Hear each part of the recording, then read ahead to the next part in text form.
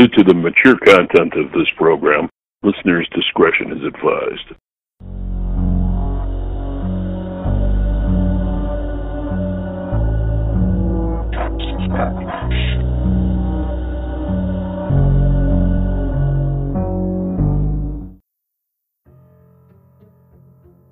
Welcome back to The Depth of Darkness, the podcast that dives deep into all things dark and wrong in this world.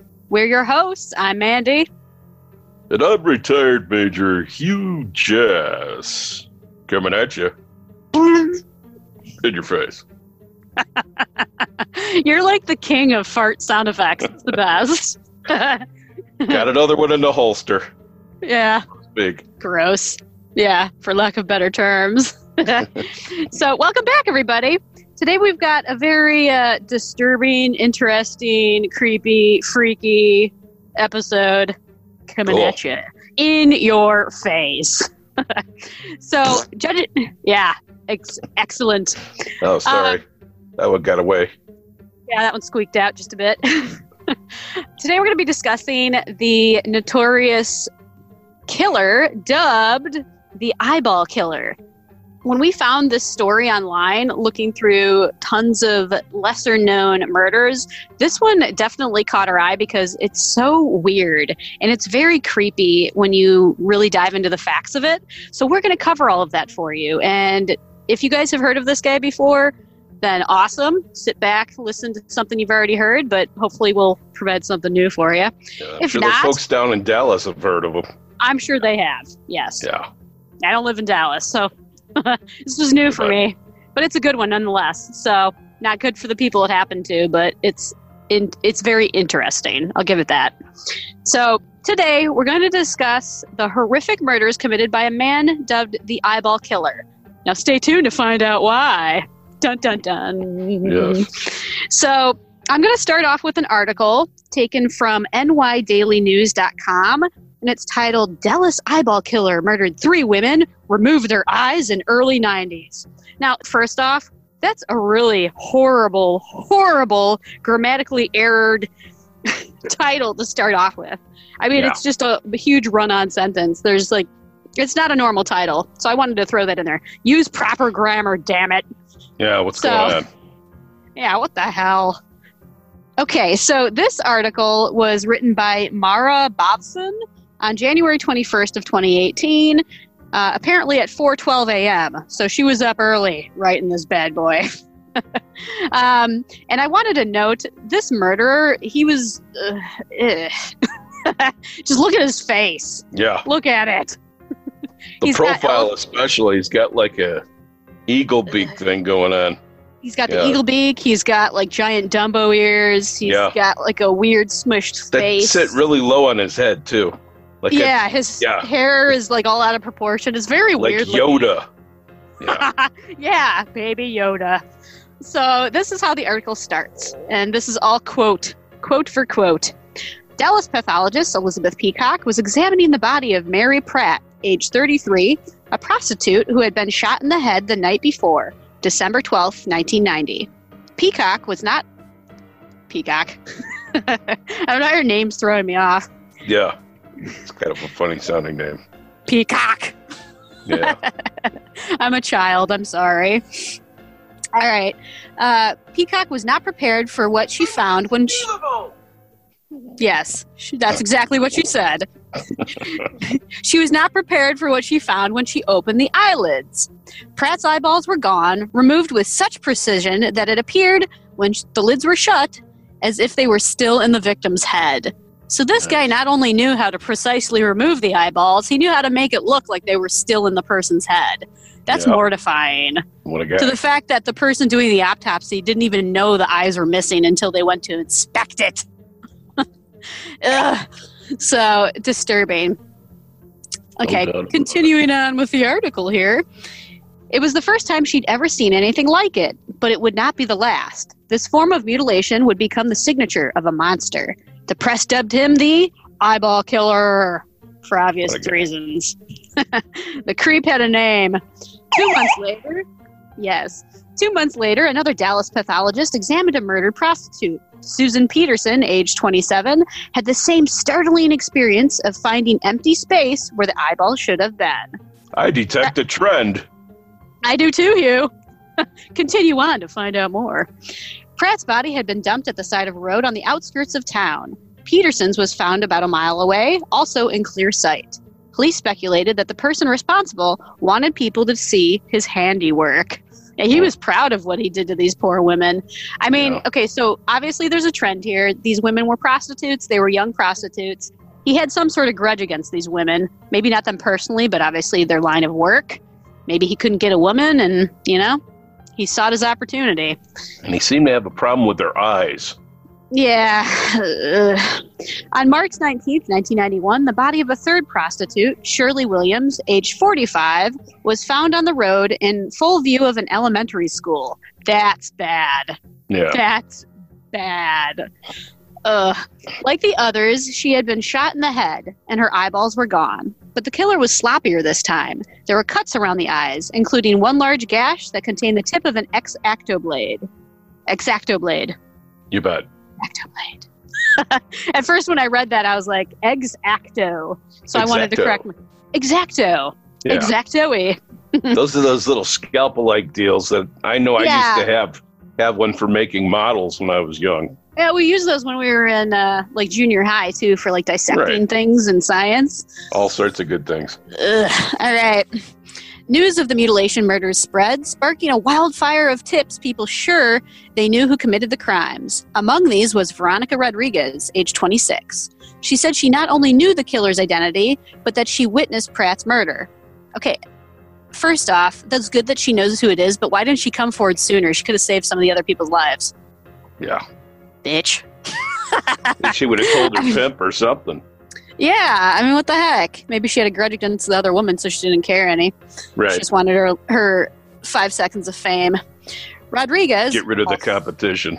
Also a prostitute, so there, it confirmed it. Was well known by the police. Drugs had fried her brain, and she lied and was incoherent much of the time, wrote John Matthews, a detective on the case, in the quote-unquote, The Eyeball Killer, a book co-authored with Christine Wicker. Rodriguez was so flaky that no one believed her horror story of how she and Pratt had gone off with a stranger for a threesome in a South Dallas field. Okay, all right, I see where this is going.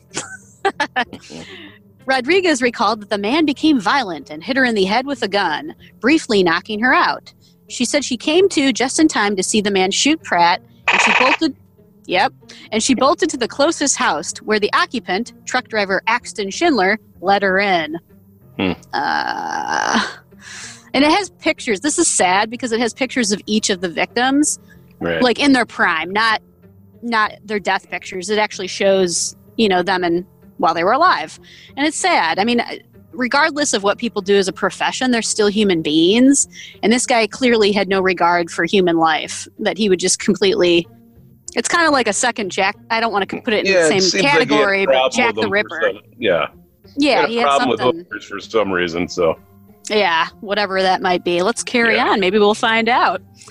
Police started probing Schindler's background on the chance that, in her drug-addled? Addled. Yeah, addled. What was that? In her drug-addled state, Rodriguez had scrambled some details and mistook the attacker for her savior. What? Okay. They wanted to pin it on the guy whose house she ran to. What a guy. What a woman. She's a woman, I think. Yeah. They found nothing except one possible clue. The house where Schindler was living belonged to another man, Charles Albright, 57, a former high school science teacher who owned a few pieces of property around Dallas. So he's a little, I don't want to say wealthy, but he had, he lived comfortably.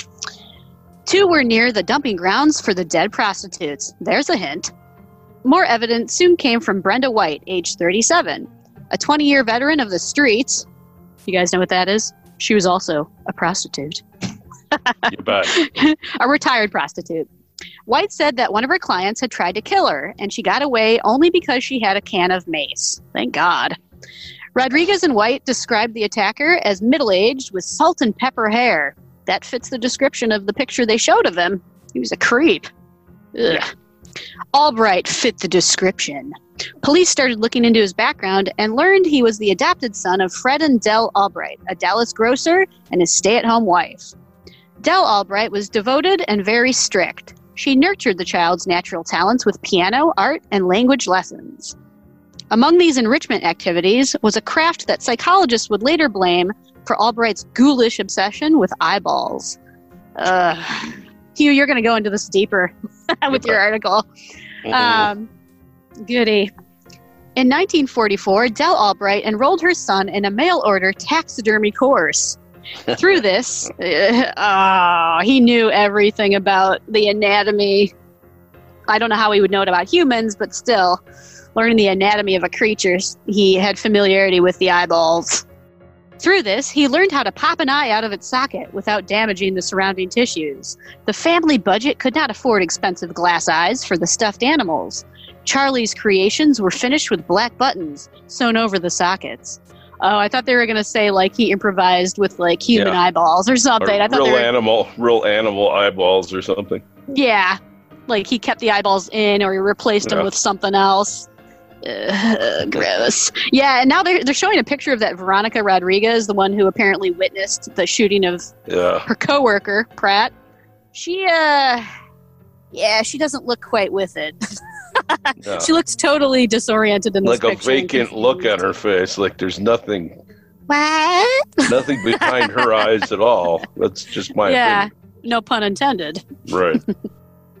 Charlie was a bright child who appeared to have a shining future, but as he grew older, a dark side emerged. By the late 1980s, Albright had a long criminal history, including child molestation and no job. That's great. So he turned his no job into child molestation. What a prick. Total creep. Total creep. That's all I gotta say. I go on so many tangents about child pedophile creeps that they make me sick. There's so many of them these days. It's it's gross. Like, I'm very protective of my kids for an obvious reason, because people like this exist. He lived in one of the houses left to him by his parents and had a common-law wife who supported him. That's nice. He sometimes allowed acquaintances, like Schindler, to stay at one of the homes he inherited. White and Rodriguez picked Albright's picture out of a photo lineup. Police arrested him at his home on March 22nd, 1991. Searches of Albright's property turned up hints, like stashes of guns and X-Acto knives and collections of true crime books, but no strong links to the killings. Dun dun dun. And we're going to continue.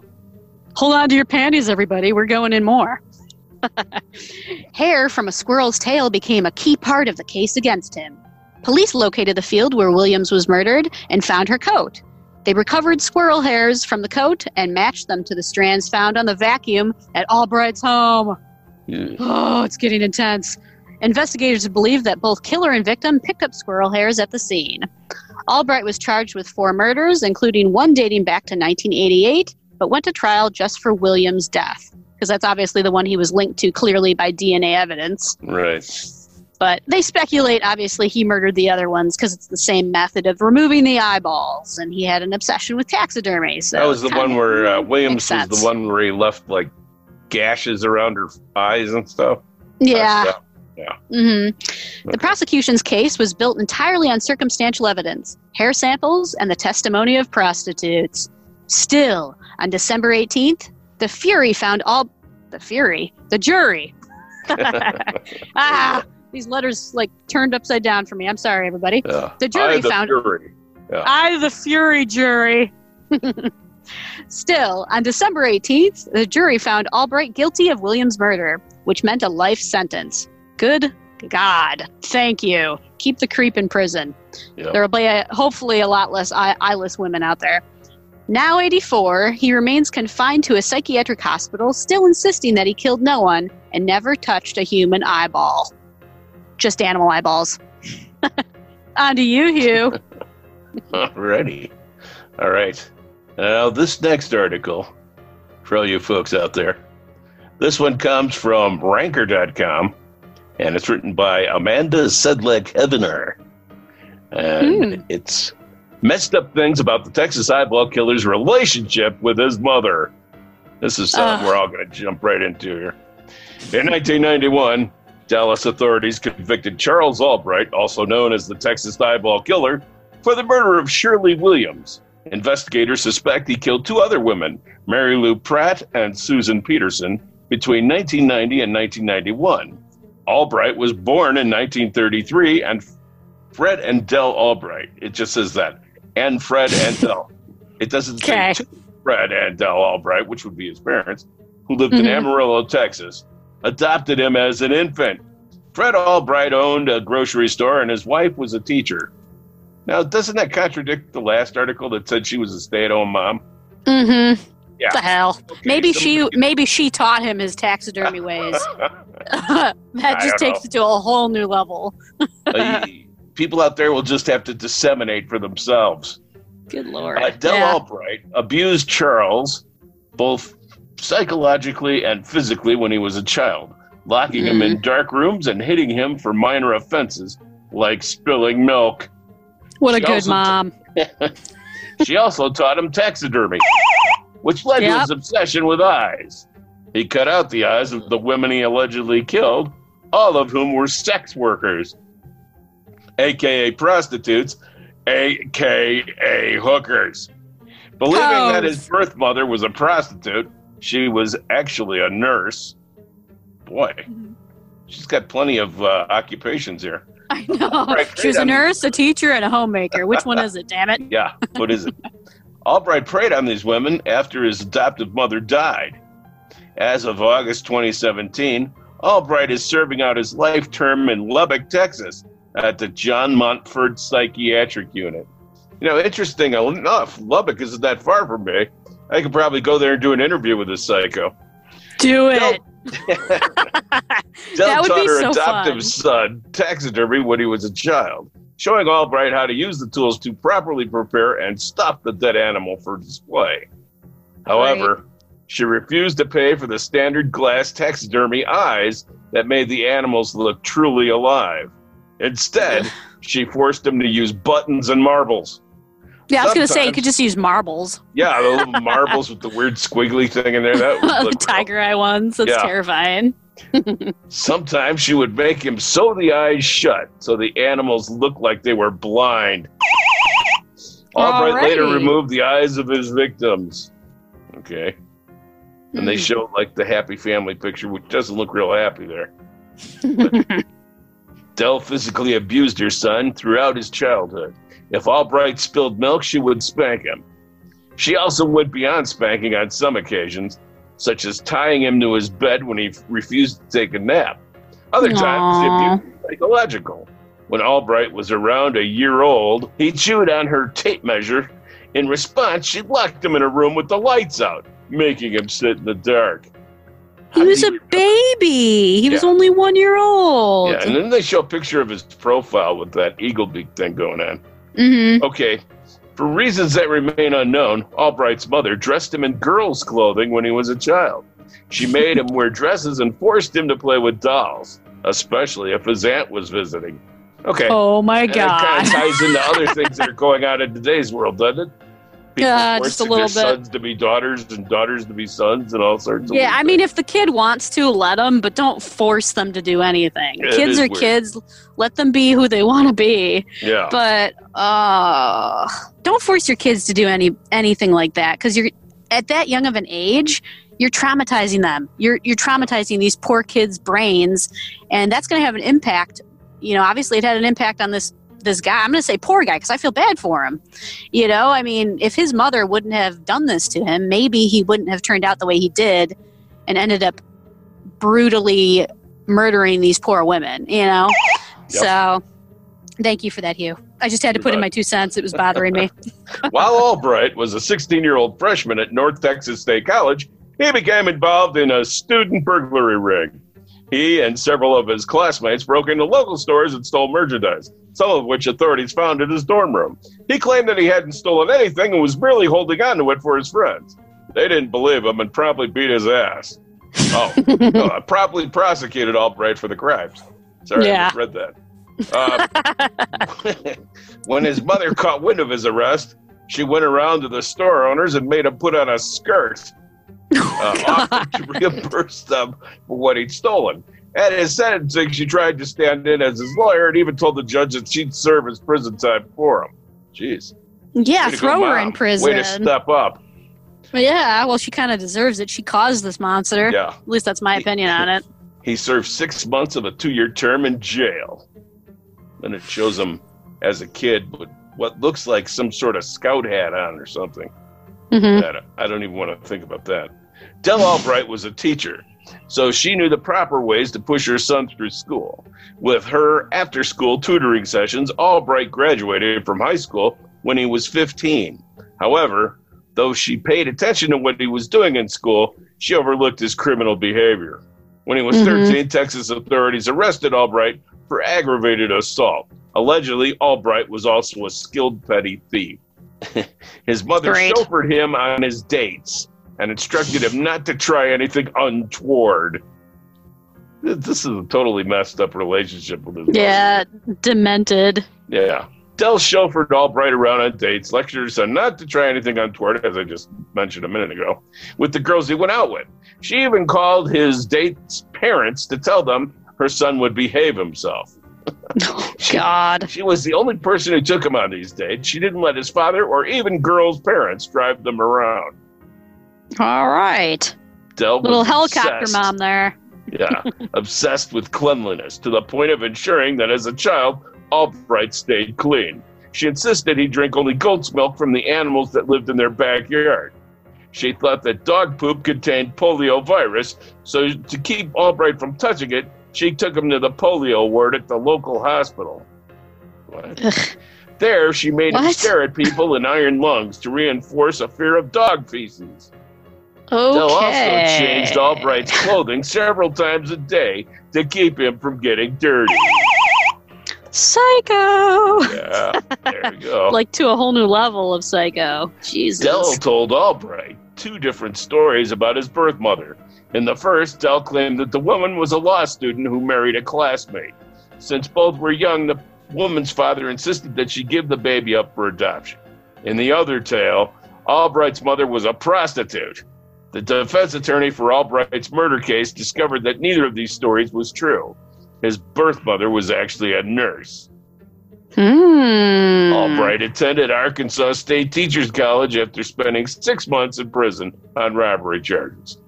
While there, his classmates remember the odd decorations he used as a prank, cutouts of a girl's almond-shaped eyes. Ugh. Albright had clipped out the pictures of his friends' ex-girlfriend's eyes and plastered them all over the dorm room walls, ceiling, and even in the men's bathroom. Oh, Psychologists God. theorized the connection between Albright's unusual interest in eyes and his taxidermy experiences as a child. Mm-hmm. Very strange. Albright's parents gave him a gun at a young age and taught him how to shoot. He used to use the gun to kill a number of small animals in the neighborhood. His mother supported the hobby and even helped him taxidermy the animals he brought home. It doesn't say if they were wild animals or just like the neighbor's cat. Domestic animals, yeah. Great. Dell told her son all about his father's proclivities, which included grabbing at his wife every time he caught her standing around in nothing but a bra and undergarments. According to her, this made Fred greedy about sex, and she wanted her son not to grow up to be the same way. All right. When Albright was a boy, he enjoyed escaping his parents' yard whenever he could. His mother wound up tying him to their porch so that he couldn't go far. Prior to this, he went beyond the fence every chance he got. Even when he was too little to work the gate, Albright managed to charm the people passing by into lifting him over the wooden walls to freedom.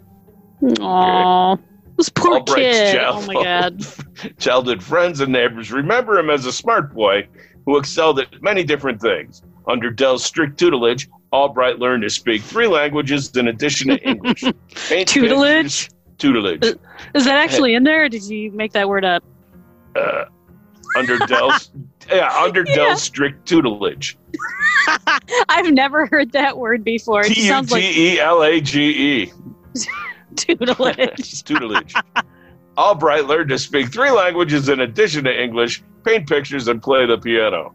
He was also a good athlete who enjoyed football and baseball. With Dell's academic encouragement, Albright graduated from high school 2 grades ahead. So cool. See, it seemed like when he was in school, he had a lot going for him. He was intelligent. Obviously, he graduated early. Yeah. He was in sports. Right, yeah, because this woman just completely ruined this kid from a very young age. Yeah, a lot of the things she did leads you to believe she was psycho. Just a little. Hence the just about every time, you know, yeah. I read something about her. Mm-hmm. I don't know. Pretty weird, pretty strange. Supposedly he's in Lubbock, locked up, claiming he's innocent.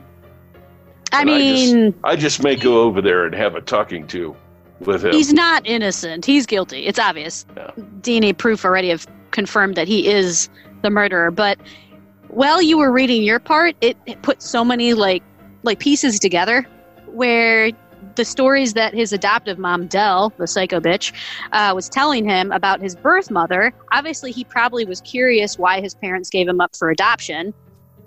And if he was being told that his birth mother was, you know, in one version was a prostitute, maybe that's where the resentment from prostitutes came from. He's like, oh, well, she didn't love me. You know, she's, you know, garbage. These women are garbage too. So, or maybe he also took out his resentment towards Dell on these innocent women and figured, oh, because they're in this line of profession, nobody will miss them. So that's probably why he chose them as his victims. But there's just so many things leading up to this psychosis in this guy's brain that it's not just one thing that caused it. I mean, reading through these articles, there's so many things that caused it, and it's devastating.